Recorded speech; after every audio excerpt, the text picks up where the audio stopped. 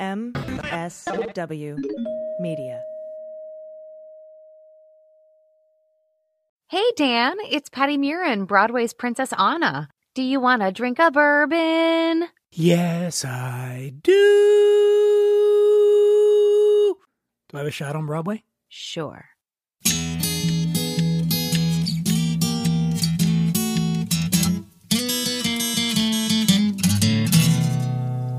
Well, pour yourself a glass, sit for a spill. It's time to have some fun. Let's do a little thinking, some picking and a drinking. But this is what we're drinking with Dan Dunn.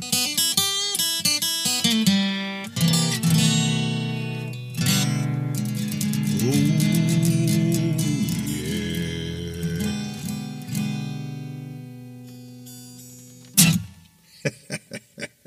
Hey, welcome everybody to the show. I'm doing a radio voice.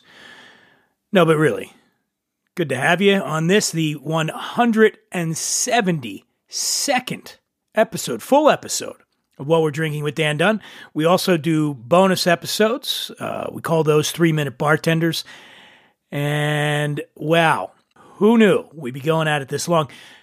The guest on today's show was supposed to be Hall of Fame basketball player Scottie Pippen. But at the last minute today, I found out Scottie Pippen had to postpone the interview, which would mean no show. Also today, meaning today that you're listening to the show. It's a time warp thing going on here. So I had to scramble. I'm feeling pretty nimble. I'm quick on my feet. So I pulled out my Rolodex. Yes, I still have a Rolodex. I pulled it out. Began flipping through who could fill Scottie Pippen's shoes. I got to figure Scottie Pippen's got big feet, like 14 or 15. But who could step in for him? And I found just the guy.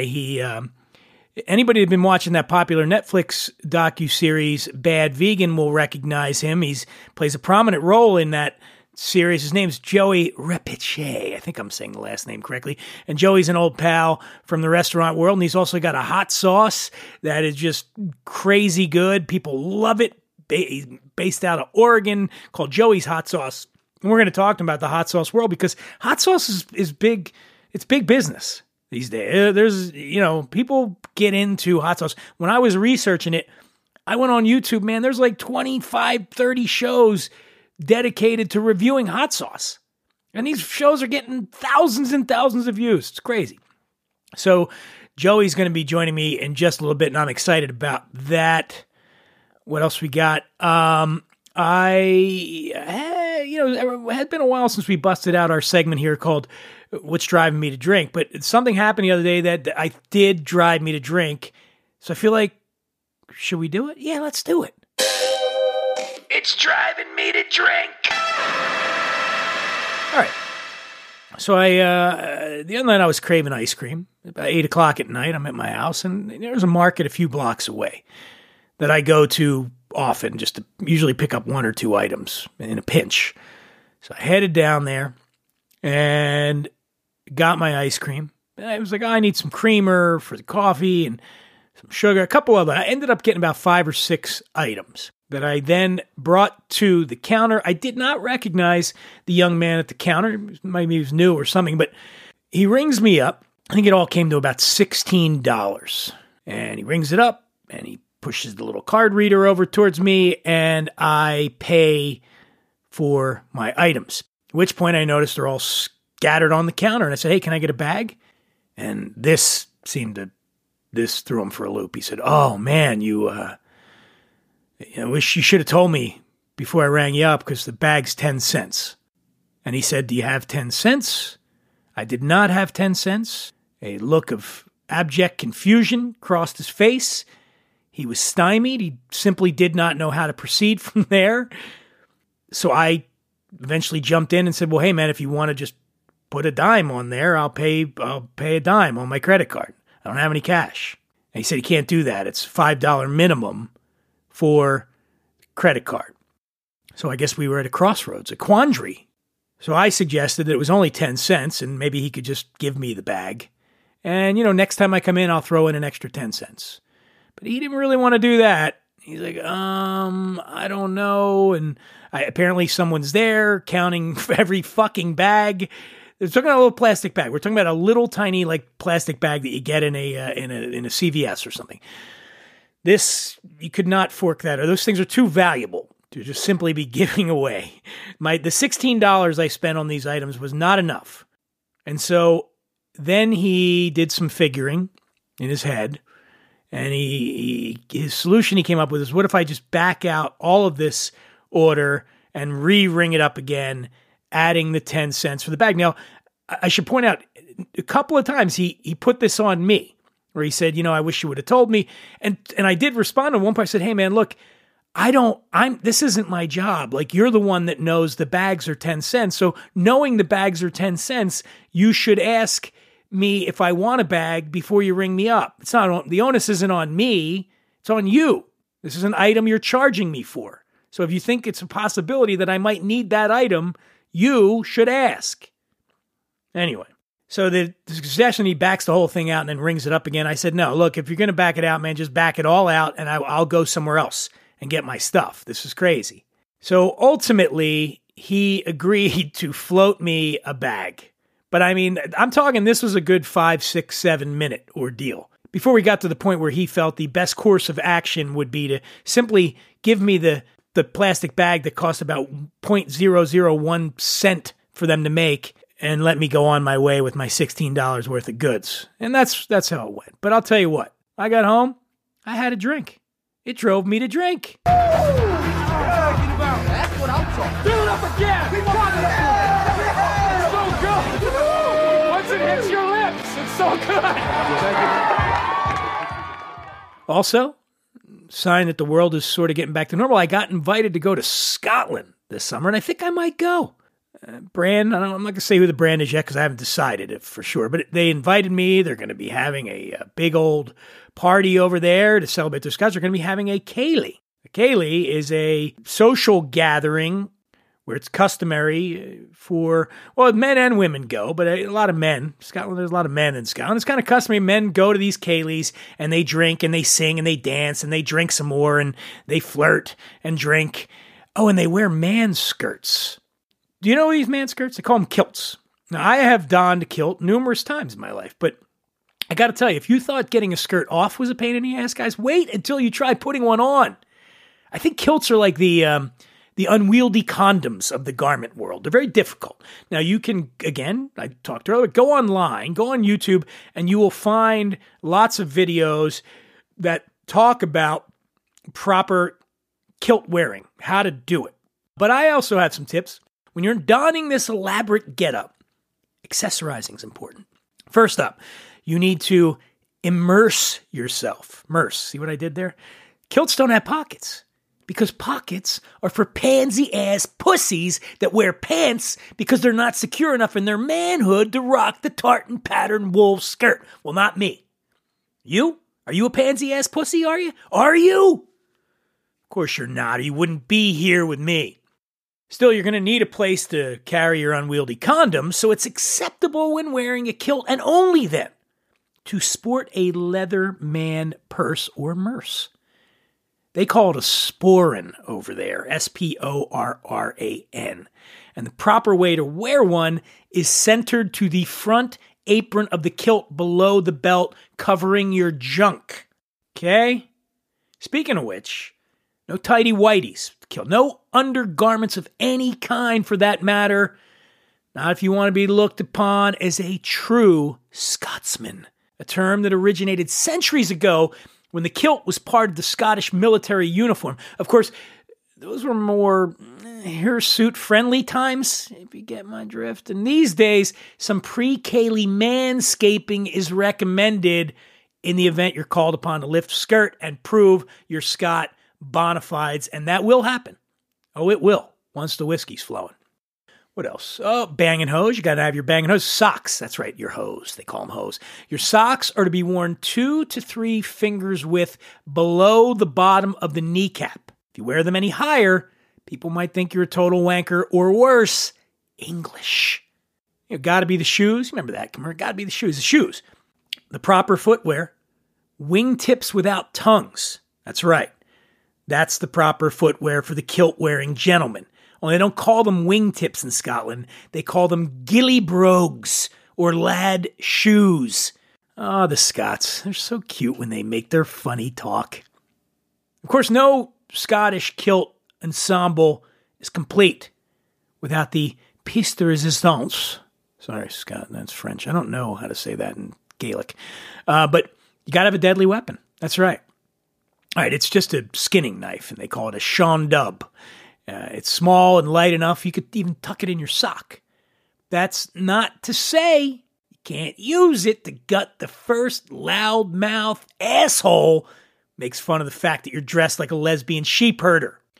Not that I'm advocating violence, mind you. Oh, no, not at all. I'm simply advocating for a world without assholes, where proud Scottish cultural enthusiasts, such as myself, can get drunk and freeball it in a skirt without fear of ridicule and scorn. It's like a gay pride parade, but for straight guys with funny accents.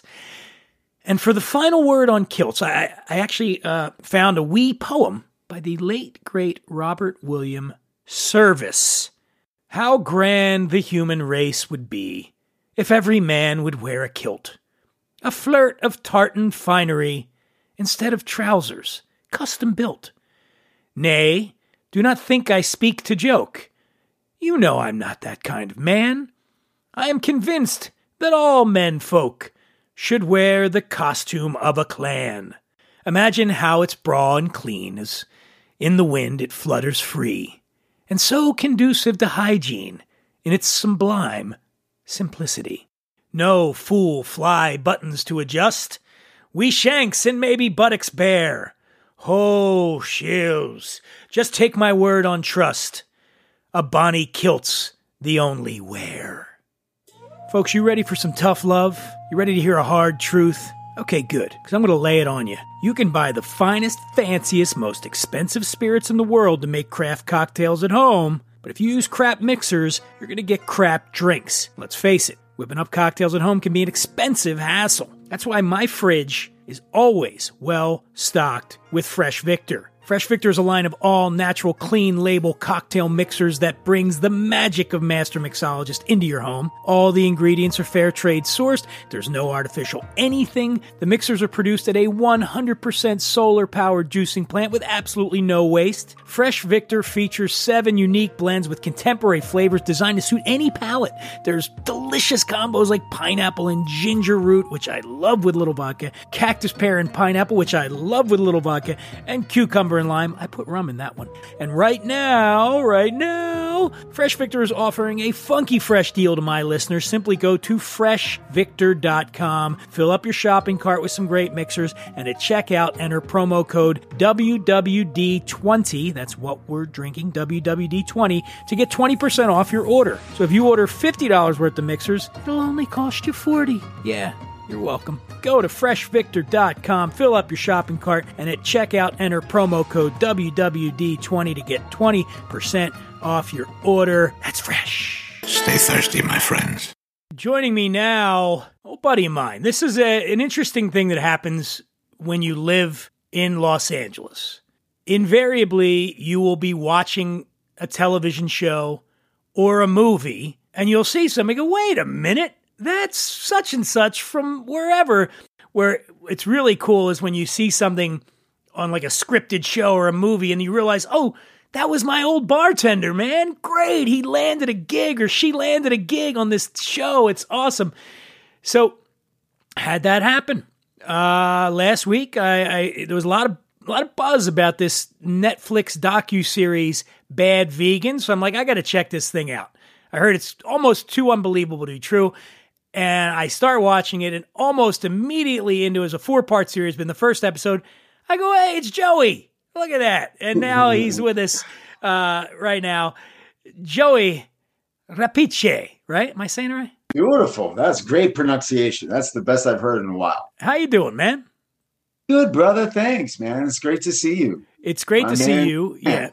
And now, so you know, Joey used to manage one of the best places in Los Angeles over here in Venice called Scopa. Joey was running the place, and I was a regular there. This is pre-COVID. And that's how we met. And then Joey up and decided to go pursue his passion. And he did it. His wife loves hot sauce. And she was dismayed to find that a lot of the commercially available hot sauces contained a lot of shit, sugar and artificial ingredients. And Joey, being an A+ husband, decides to work out a little hot sauce recipe just for his wife. Right? Am I getting this correct? Yeah, that's really good. That's really good. So you make this hot sauce and your wife just flips and like, this is the best hot sauce I ever had. And you give it to some friends and they feel the same way. And that is the kernel. That's the seed from which your empire grew. Joey's Hot Sauce, right? Now tell us where it went from there. This is great. Yeah, I mean, Lisa was just looking at all the hot sauce that was on the market. It had fillers, binders, glyphosate, all that crazy stuff in our food industry that's broken. And I was inspired. It wasn't like Lisa was there, make me a hot sauce, Joey. It wasn't anything like that. It was just really that, I have so much love. Our connection is just incredible. So I felt inspired to make her one. And I was in Mar Vista and I was at the farmer's market and I was like, oh, look at these hot peppers. So I just filled it up in my basket, went home, used my mama's Italian skills. And I've been in the restaurant industry for over 20 somewhat years. I've been talking with chefs forever. And, I'm great. I'm not to be, modest. I feel like I'm a great cook and, in traditional Italian dishes. So I just said, I'm going to make Lisa the best hot sauce she ever tasted. And I put it together. And she was blown away. I was telling, you mentioned Scopa. I was telling Mishka, the bartender over there, and I was like, hey, man, I made Lisa hot sauce last night. He was like, you did what? He goes, I want some. And then just off the top of my head, I said, yeah, $10. And he said, yeah, whatever. And I went home and I emptied out a bottle of hot sauce that I bought in the store and took off the label, threw it in the dishwasher and filled up Mishka's first bottle. And then that planted the seed, like, maybe other people might want this kind of hot sauce. And, it's funny because I never had any intention, and stylistically, the hot sauce, the way that I make it, it's really not so many people roast. It's very seldom do you find hot sauces roasted, and it's not really vinegar forward. A lot of hot sauces are vinegar forward. Mine's more pepper forward, and I'm blending hot and sweet peppers. So it has like this rich depth of flavor. Well, the consistency on it is kind of unlike any hot sauce I'm from. And again, when you get this commercially available, the big stuff, and not knocking some of those hot sauces, they're really, they're good too, but they tend to be it's a liquid, yours is almost like a paste to a degree. Right, yeah. Exactly. It's thick and I'm not traditionally someone who goes in for hot sauce, but I have several bottles of yours here and I like to mix it in. I'll do my eggs. I do my, and the breakfast burrito, and I'll put some of your hot sauce on there. And honestly, man, I had a nasal thing going on for a while, and I started putting a little extra hot sauce because that stuff clears you right out, man. It really does. And so I just think it's amazing that you went for it. And I've seen a lot of reviews online. There's a lot of, I alluded to this earlier in the show. There are a lot of people that review hot sauce on YouTube, and yours has been reviewed and very, very favorably. Yeah. What's wild about the hot sauce community is that a lot of them are like striving for like really intense heat. And as much as I love heat, for me, it's a little bit more about flavor than annihilating your palate with heat. So I try to ride that edge, and a lot of these guys that like review a lot of really hot sauces, they're always like flavor, they score it a 10, 1 out of 10. And then when they say heat, it's more like a 5. And then that's the hottest sauce they make for them is like a 5 as opposed to, me. And I'm okay with that, honestly, because like, it's not for me, it's more about that depth of flavor and bringing it in. I cook with my hot sauce. That's another thing I do too. It's like I do like delicata squash and, just put a little of that hot sauce, that truffle hot sauce on there, and just put a little salt and pepper, and you roast it, and it kind of bakes into like vegetables that you cook. I do a lot of meal preps. You do that into like squashes, and the more hotter ones, I do some like marinades with like chicken. It's more like kind of a cooking companion. It makes your food like flavorful without having to work so hard, Well, I'm with you on that, man, in terms of, you mentioned the hot sauce community, which is funny, but it's absolutely true. There are people that this is a giant passion for a lot of people. But I'm with you, man. There's that competitive nature to it, almost like who can bear it. Who can stand the heat, right? Yeah. And I get it, and I get why people are like that, and it's the thing that fuels, everything from skydiving. Like people want to push the limit. But with me, the one chip challenge. I don't want to be like gagging and tearing. I don't want to be uncomfortable when I eat. I don't mind a little heat in my food, but I want it to be complimentary. I don't want it to be the thing. I don't want the entire purpose of eating to be, can I blow my fucking palate out right now? Which is what a lot of these things do. But yours is really, now you took the show, you left Los Angeles, you went to Oregon. Is your wife from Oregon? I'm in Southern. No, we had friends that lived out here in Southern Oregon. We're in Ashland. It's like a little Shakespeare, a little downtown, really cool community. And I looked at what it would take to launch out here. Can I source the peppers? And it just felt a lot less. We were bootstrapping, so we weren't necessarily had this like financial backing to like launch it. LA is an amazing industry, amazing clientele, but it's just a little more challenging to like launch a brand out there unless you have to like, Well, you crowdfunded. Backing. You crowdfunded. Yeah, I believe I was I put in a little bit of cash, not much. I think it was like 50 or $100 or something, but whatever it was, I was chipping in to do my part, right? Back in the day. Well, that's the thing, man, is like, I don't purport to know you well, but I would see you all the time in Scopa. And I was always like, this is a guy that is sharp. This is a guy that you have a good energy about you. And I could see why you would be successful in doing something like this, because I feel like your enthusiasm shines through in whatever it is you're doing. And so, and people sort of gravitate towards that. Appreciate that. Yeah. I mean, at the farmers markets, there's no better test. I'm doing a lot of like special events and like the farmers markets, they come over to the booth and I have 3 different levels of heat, and I have this like truffle hot sauce that's named after my wife, Lisa, the truffle queen. And, it's not like, truffle extract, truffle flavor, truffle essence, which is what you see a lot of truffle products out in the world.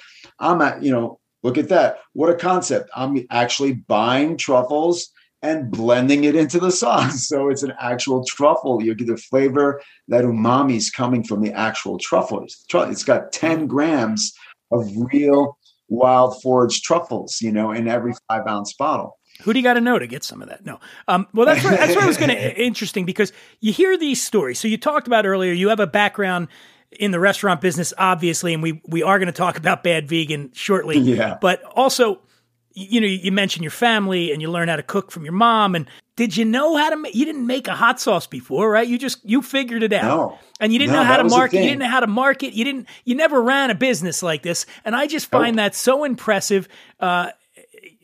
Anybody, I mean, I'll say it with podcasting, right? Like when I started, I didn't know what I was doing. I just got all my stuff, and you just tell people, if you're passionate about it, you'll figure it out. You'll figure out a way to make it work. And I just found it with you. It's so interesting. Now, this is what I want to know, though. How do you scale the business? You mentioned going to farmers markets and whatnot, but how do you go up against the big boys? The Tabascos and all that. I mean, not that you're ever going to really necessarily. You're not trying to get that audience, but I mean, how do you get in the grocery stores? How do you get national distribution? How does that work? We're at the stage where, we've we're in about 40 different places here in Southern Oregon, and a couple spots in New York, because I'm originally from the East Coast. Really a big shout out to the Bedford Cheese Shop.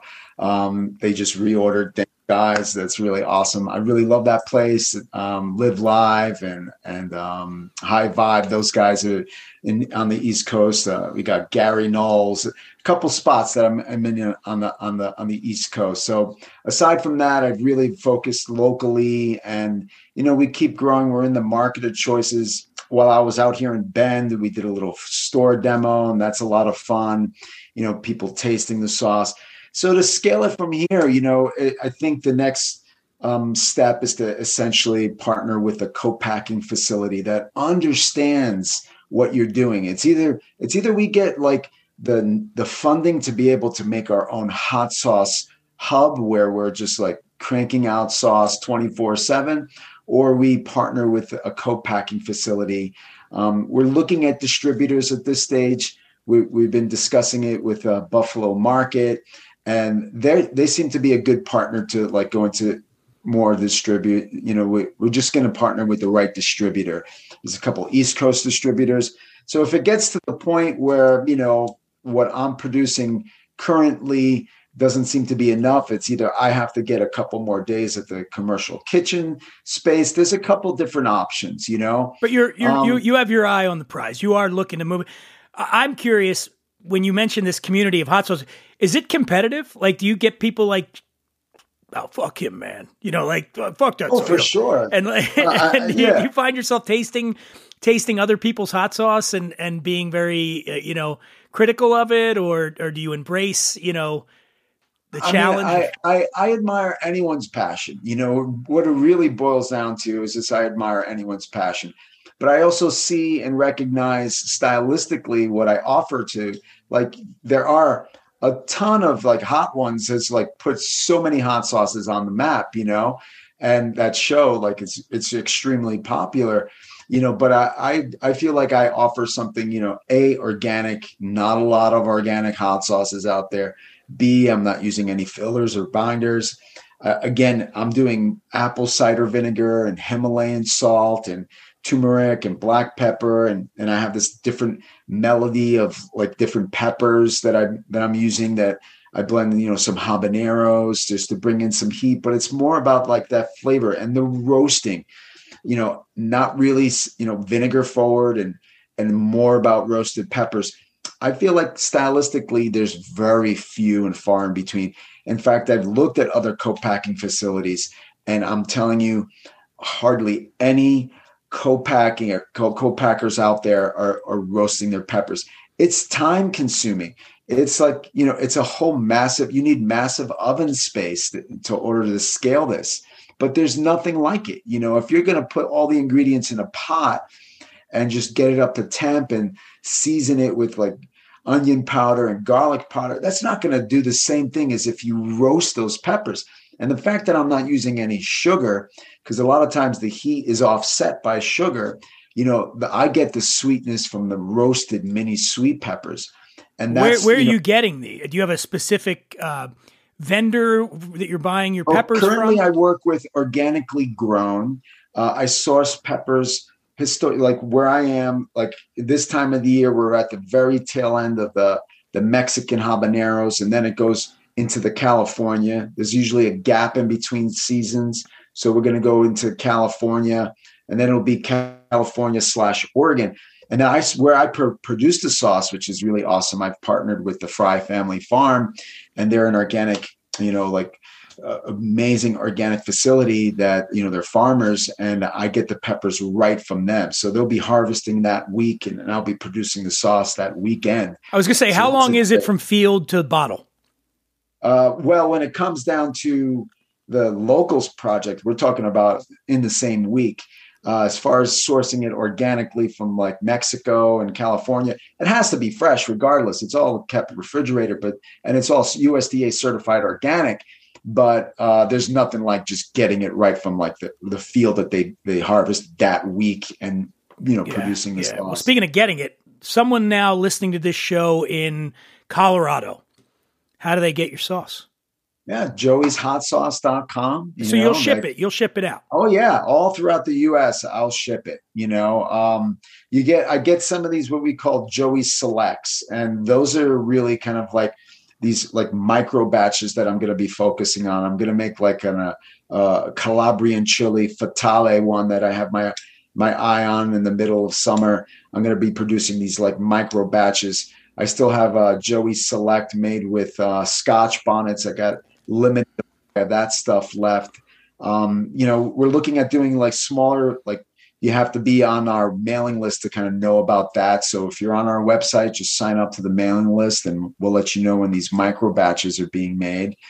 And yeah, we have a pretty flourishing online business that we're going to be, ramping up as well. We have a couple meetings set up in the middle of this week to hopefully, be able to scale and expand our business. It's very competitive, and there are a lot of hot sauces, but there's nobody doing what we're doing in the field. There's a lot, but there's not a lot of people doing what we're doing. I was going to say, let's take a quick break, and then we're going to come back and we're going to talk to Joey about Bavig. But you know what? Since I have you, I'm going to do the ad. It's called a live read, Joe. Ready? You ready for this? We'll talk about it because I feel like this is a brand that is near and dear to what you're doing, to what your mission is. Okay. So, Joe, you've worked in bars and the restaurants. You've probably enjoyed a little bit of the rum from time to time, right? Mm-hmm. Yeah, right. So now, doing what you do, everything's organic, everything's natural. Batiste rum, have you heard of it? I can't say I have. Well, no. It is the first sustainable American craft rum. Their proprietary production process from ground to bottle, rigorously reviewed and validated as being carbon negative. Do you know what that means? Because I don't. Do you know? I do know what carbon negative. All right. is. Well, what is is regenerative agriculture? That's it. There you go. So it's the only known beverage alcohol in the world to have a climate-positive, natural production process without the purchase of carbon offsets. What are they, Joey? What are carbon offsets? Poison to the planet. Poison. That's right. The poison to the planet, right? So Joey agrees. Now we're going to. So okay, it's made from Batiste rum's made from 100% pure fresh cane juice, not molasses or sugar crystals. And if you like your tequila 100% agave, you're going to like your rum 100% cane juice. Again, what was that word you said? Regenerative? What was it? Regenerative agriculture. That's my favorite. See? Yeah. Already knew it. You know what? Batiste rum, I like to call them the 3R rum because you're right, Joey. They do practice regenerative agriculture. They also use renewable energy and they make responsible choices. See that? 3 R's? Get it? See what happened there? I see it. I'm good at this. You like this? See what I'm doing? You're a master. Yeah, thanks. You're man. a master. Thank you. Right. So, all right. And right now, and Joey, I'm going to get you a bottle of Batiste rum. I will do that. I think we could see a swap coming. Maybe you send them some hot sauce, they send you some rum. All right. So right now, Batiste rum has not one, but 2 kick-ass offers for my listeners. That's you. Go to batisterum.com. That's BATISTERHUM. Fill up your cart. Enter code WWD15 at checkout to get 15% off all orders. And if you want to try their delicious reserve rum, Joey, you want to try it, right? You want it, right? The reserve rum? Well, then all you got to do is enter code RESERVE and you get 20% off the reserve. Folks, Batiste rum is the absolute shiz. It's proof that great taste with true sustainability is not a goal for tomorrow, but a reality today.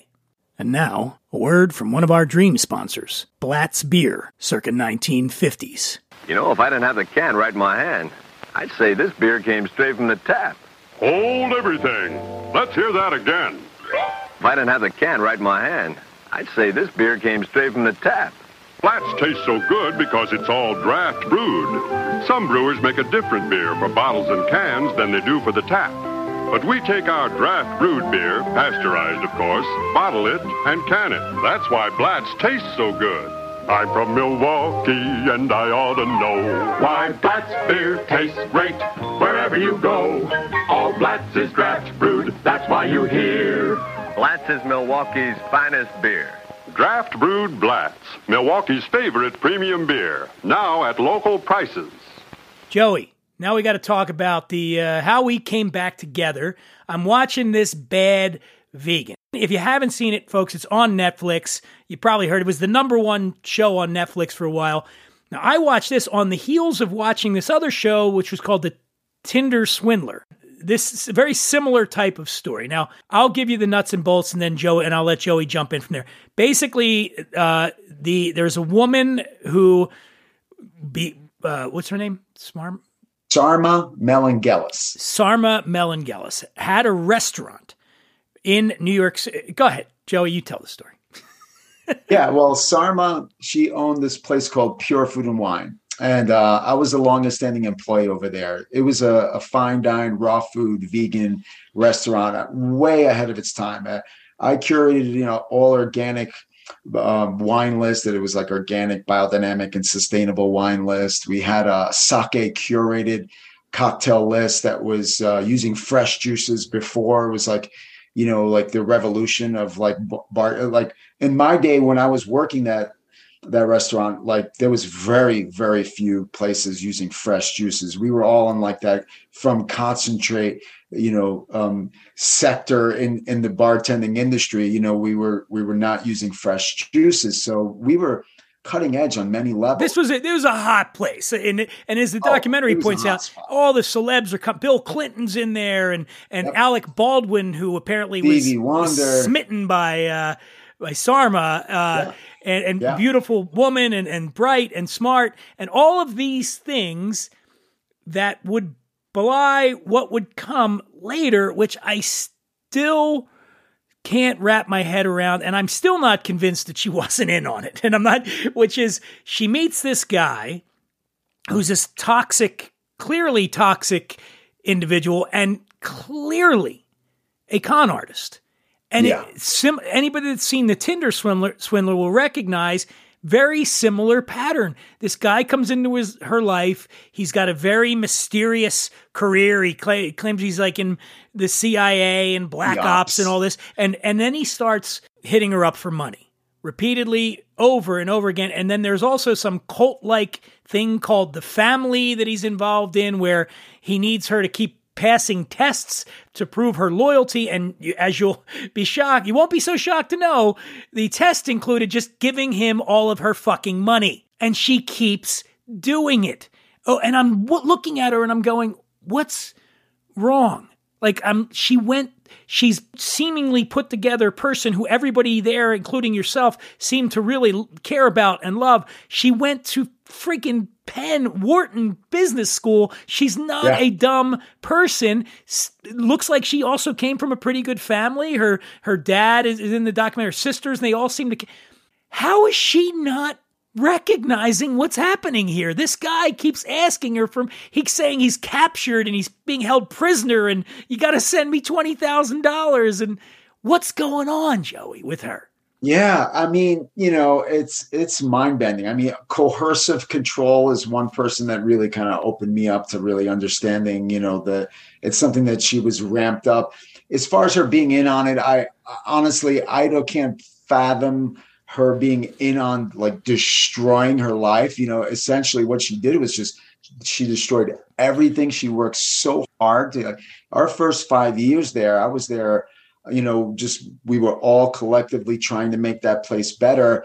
And little by slowly, it started becoming like this trendy place. It wasn't coining money like when our first 5 years, but we finally got to that place where the place was it was a hot spot. And our potential was just, we could have like had juice bars nationwide. We were ahead of the curve.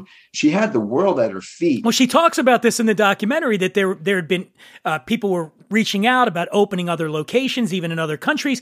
As Joey says, everything is suddenly clicking and humming along, and then she meets this guy. At first, he comes off like he's got money. He comes in, he's rolling in with his SUVs. He's, kind of projecting that he's got all this money. And I know, he was really smart. The guy was like really, a lot of people like downplay. Like he was really smart. He would sit there at the bar with me because I was bartending and I was the beverage director, and he would like sit there and like kind of suss me out, like, how long you been here? And just ask all these key questions. And then he'd talk about, we're going to expand the business.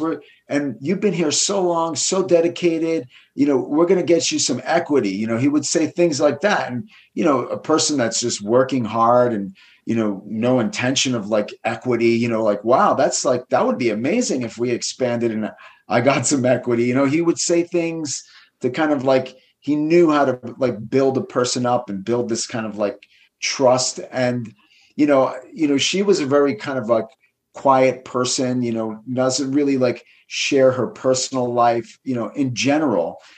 So I feel like that really worked in his favor because she didn't really have someone that she was close to, like, sharing her life with, and these things starting to happen and people would have hit the red flag. Yo, get out of this thing. This is no good. She didn't really have that person in her life. And I feel the more that it seemed like it was you guy, at least from the documentary. Now, here's what I would say is, granted, I understand in the documentary, they feature a lot of audio footage. So she got to the point where she was recording their conversations. So I understand that by that point, things were going wrong, because when my impression of the guy, based on a lot of the audio, and so it's just like he was this overbearing bully, okay, with her, at least in fuck, every other word's fuck this, fuck, you fucking, fucking send me some fucking money. And I'm going, well, how she get, now, obviously there was the charming part that I didn't get to see, which maybe that's the grooming stage of it early on. But there was some audio in there that goes to what you were saying, Joey, where he came in and basically had a staff meeting, because by this point they'd been married. Yeah. They're married now. So the business is also his by marriage. And he comes in and he has a staff meeting, and they're not paying their employees. Like, that's what's going on, is they're not making payroll because she's giving all of her money to him. Right. And he's to the tune of up close to $2 million, and he's not paying her back. And so she doesn't have the money to pay, and she's taking out loans from people. I mean, she's trying to do the right thing while simultaneously doing the absolute wrong thing and letting this scam artist get pulled one up. But in the meeting with you guys, I remember one of the things he said is, you're all going to be paid back tenfold. Yep. But then right after that, pretty much everybody across the board said by that point they knew it was complete bullshit, right? Yeah. I mean, there were rumors going on about the guy for quite some time at that stage. We hadn't been getting paid. He was trying to frame it as if like, oh, we want to make it look bad for the initial investors. We can buy them out. So when we go national, you know what I mean? That was kind of how it was being presented. And, it's just really pulling us along. And next thing you know, we didn't get they paid us, like they got us up to speed. And then another paycheck cycle, it bounced. People's paychecks were bouncing. Jesus. And it was just like, hey, everyone's ready.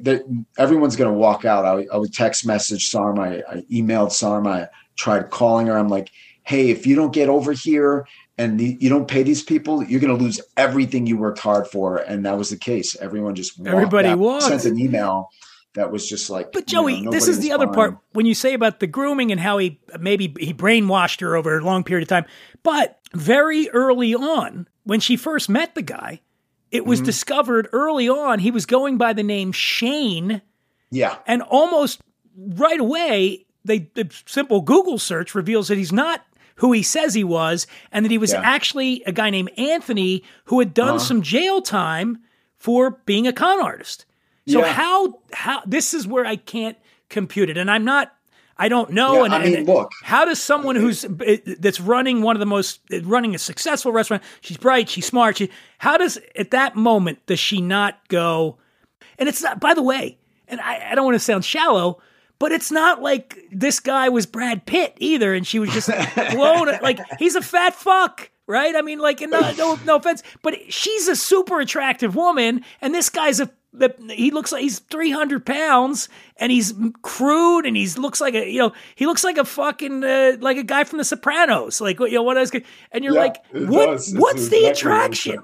It can't be physical. It can't be physical. I think there were a couple of factors. I think he offered like this level of protection with her because of his massive size, and she like have a history of really like, unhealthy relationships. And then there's the element of addiction here, he's addicted to like gambling and and I feel like there's an addiction as a codependent, like being addicted to like she's just enabling him, you know, being addicted to an asshole.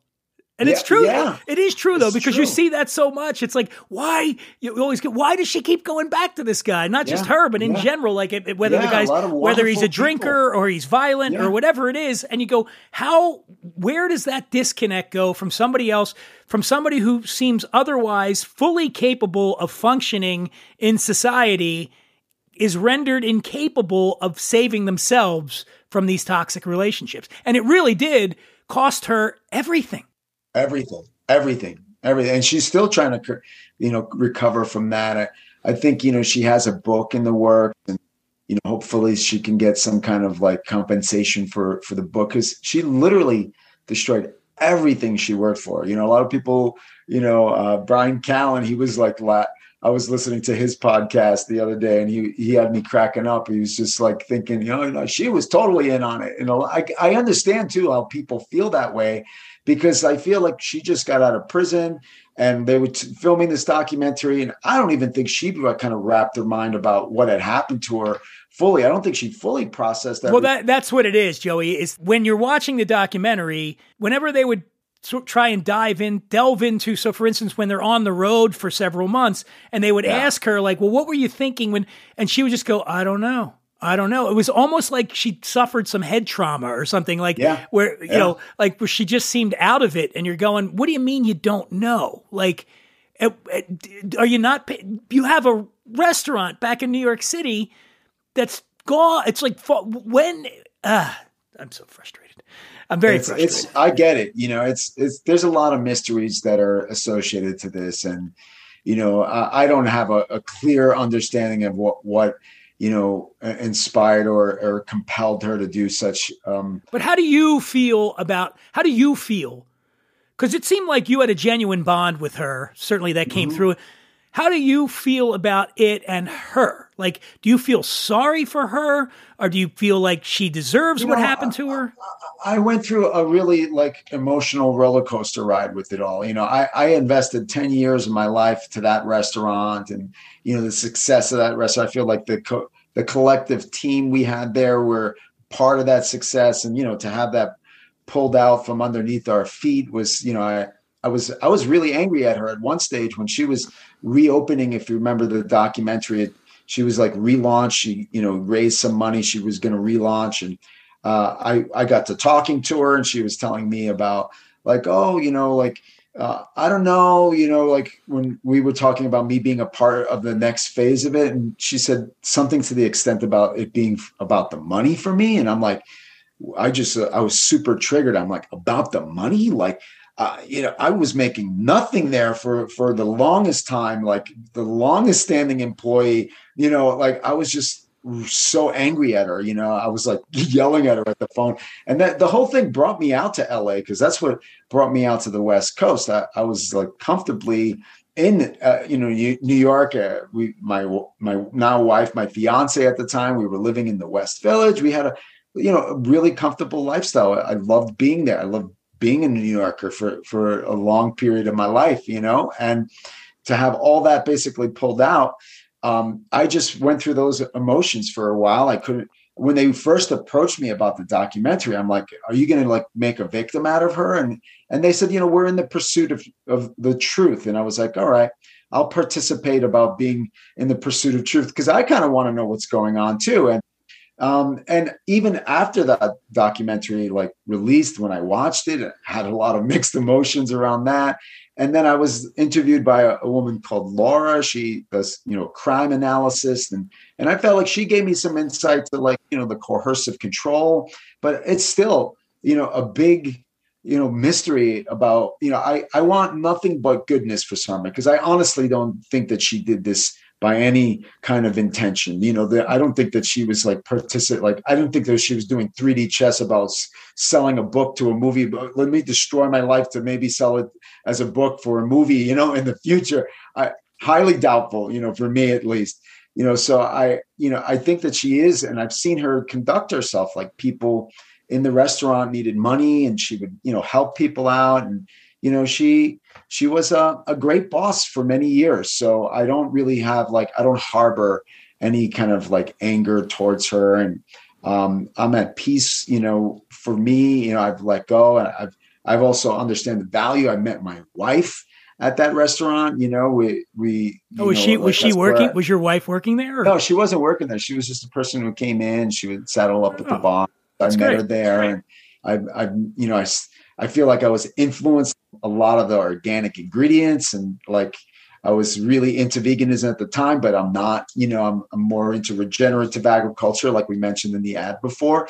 So I really think it's important for people make the connection or how they feel with what they're eating and what they're putting in their bodies. And I feel like that restaurant influenced me and influenced this hot sauce. And if it wasn't for that happening, I wouldn't be here at Joey's Hot Sauce. I wouldn't be, launching my brand. I probably would have still been complacent over there in New York. And now I feel like, the momentum of the brand and even the documentary has brought more awareness to me, and we're having this conversation right now. I was going to say, man, you're leaving out the biggest thing. You might never have met me. That's right. Come on, man. You wouldn't have been at Scopa and you wouldn't have met me. That's right. Well, listen, man, I appreciate your candor regarding the documentary. I'm sure you've been asked about it ad nauseum, but it is a fascinating story. And you do such a great job in the documentary. I really felt for everybody that was, all the employees there, because there was a real sense of loyalty to her. And I think that came through. And you could also feel the sort of the hurt and the confusion. It all kind of came through. And if you haven't seen it yet, check it out. Bad Vegan is on Netflix. More importantly, if you've not tried Joey's Hot Sauce, go to joeyshotsauce.com and get some. Order it up. And I am going to give a discount code for your audience.